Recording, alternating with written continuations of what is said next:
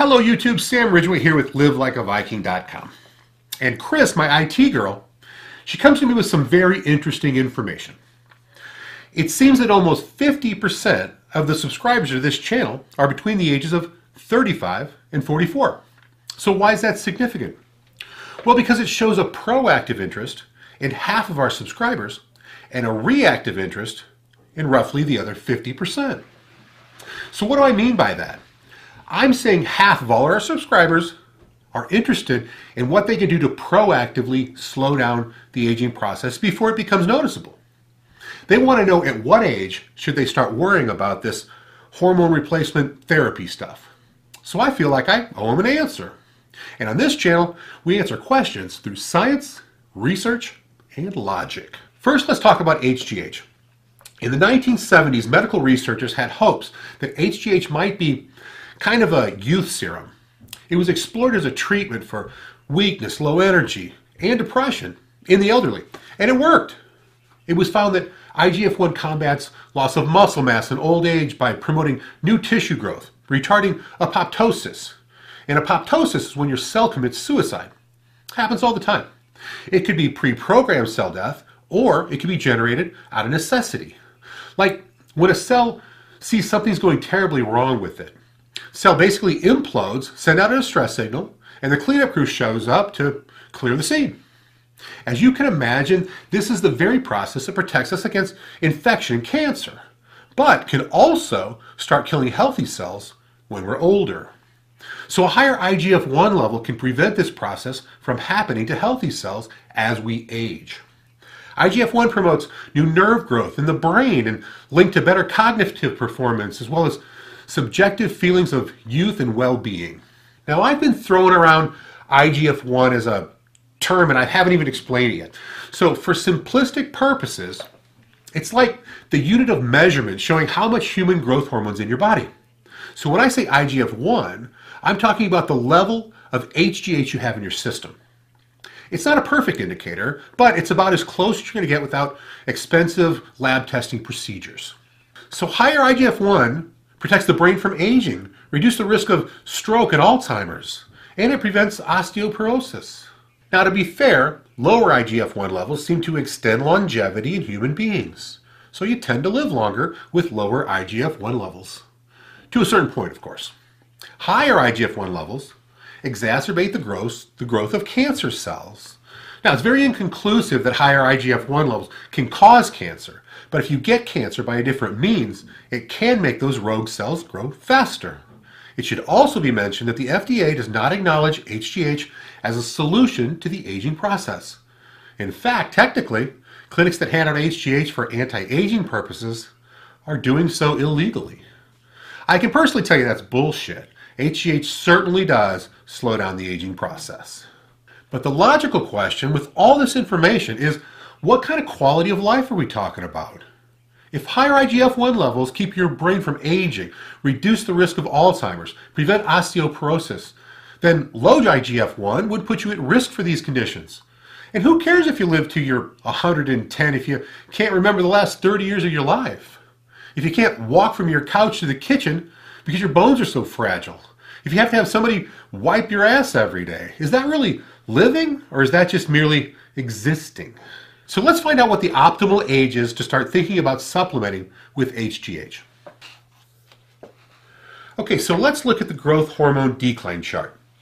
Now, as you can see, when you're born, you're way up here, okay? And then as you age 10, 20, 30, 40, when you get to be about 40 years old, that's when you see this red control line right here, this one. That's when you start dipping below it, right here, right before the age of 40. So given that fact on the growth hormone decline chart, the time that you should start thinking about HGH, or at least looking at your values, would be right in this area in the 40s. Now on to testosterone. Testosterone is responsible for high sex drive, the ability to actually perform sexually, a higher metabolism, more muscle, less body fat. The strength and density of your bones is higher, your mental well-being is better, you're less likely to be depressed, you have fewer mood swings, more energy to complete daily tasks. And our testosterone levels as a species have been declining over the last 30 years or so. And nobody has a definitive answer as to why. Some attribute it to lower levels of physical activity or higher instances of obesity, sharp decline in smoking, and yes, smoking increases your testosterone levels.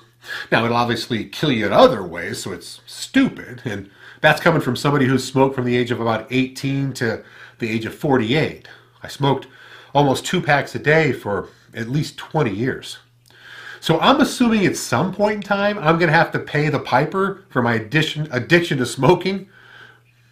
But anybody out there is still smoking, just stop. It's expensive, it's unhealthy, it literally stinks. And no, chicks do not dig it. Okay, so this is on the free and available testosterone levels in males. So, what we're going to see here is we're going to see that from 1987 through 1989 in the 45 to 71-year-old category, the testosterone was 501. And the available testosterone, 237. And then we go to 1995 to 1997, from the 50 to 80-year-olds. It starts declining. So from 87 to 89 is number 1. And then you come 95 to 97, you go down to 435 and 188. And then you go a few years later to 2002 to 2005, from the 57-year-olds to the 80-year-olds. And you see, you go from 391 to 130. So again, as a species, our testosterone levels are slowly declining. Now let's take a look at testosterone production in the same manner that we looked at IGF-1. Okay, so if this is the spectrum from being 20 years old to 80 years old, and we see the decline in testosterone as you go 20 to 30, 40, 50, 60, 70 to 80. When you go, I'm looking probably right in this area here, between 40 and 50, so I'm going to have to go with 45. I mean, if you look at 50, you have basically half the testosterone left in you as you had at 20. And if that's the way that it is, or that's the way you have to say that it is, okay, that's fine. But that isn't the way it has to be. You don't have to be okay with that. There's no reason for that. You can supplement with exogenous testosterone, and you can get your levels in your 50s that you had in your 20s. Again, it's not super physiological. It's what you had in your 20s. You just happen to have it in your 50s. For me personally, I'd start worrying about low testosterone at about 45 years old. Now, that doesn't mean you have low testosterone. It just means you should get tested if you're in your mid-40s and you have symptoms of low T. So in conclusion, it looks like testosterone should start being monitored around age 45. And that's just an approximation. Your mileage may vary. But we have to play with averages if we want to establish guidelines. Now, circling back to HGH though, when you're 40 is when it seems when you'll want to start monitoring IGF-1 levels. And then there's the logical question of, if I supplement with HGH at maybe age 35 or so, would that be similar to when women get Botox in their 20s? Do you wait for wrinkles to get Botox, or do you prevent wrinkles by not letting wrinkles happen in the first place? I agree it's a judgment call, and I can see both sides of the argument. So if I had to definitively answer the question I posed at the beginning of this video, the question being, at what age should you start hormone replacement therapy? I'd have to say 45 years old for testosterone and 40 years old for HGH.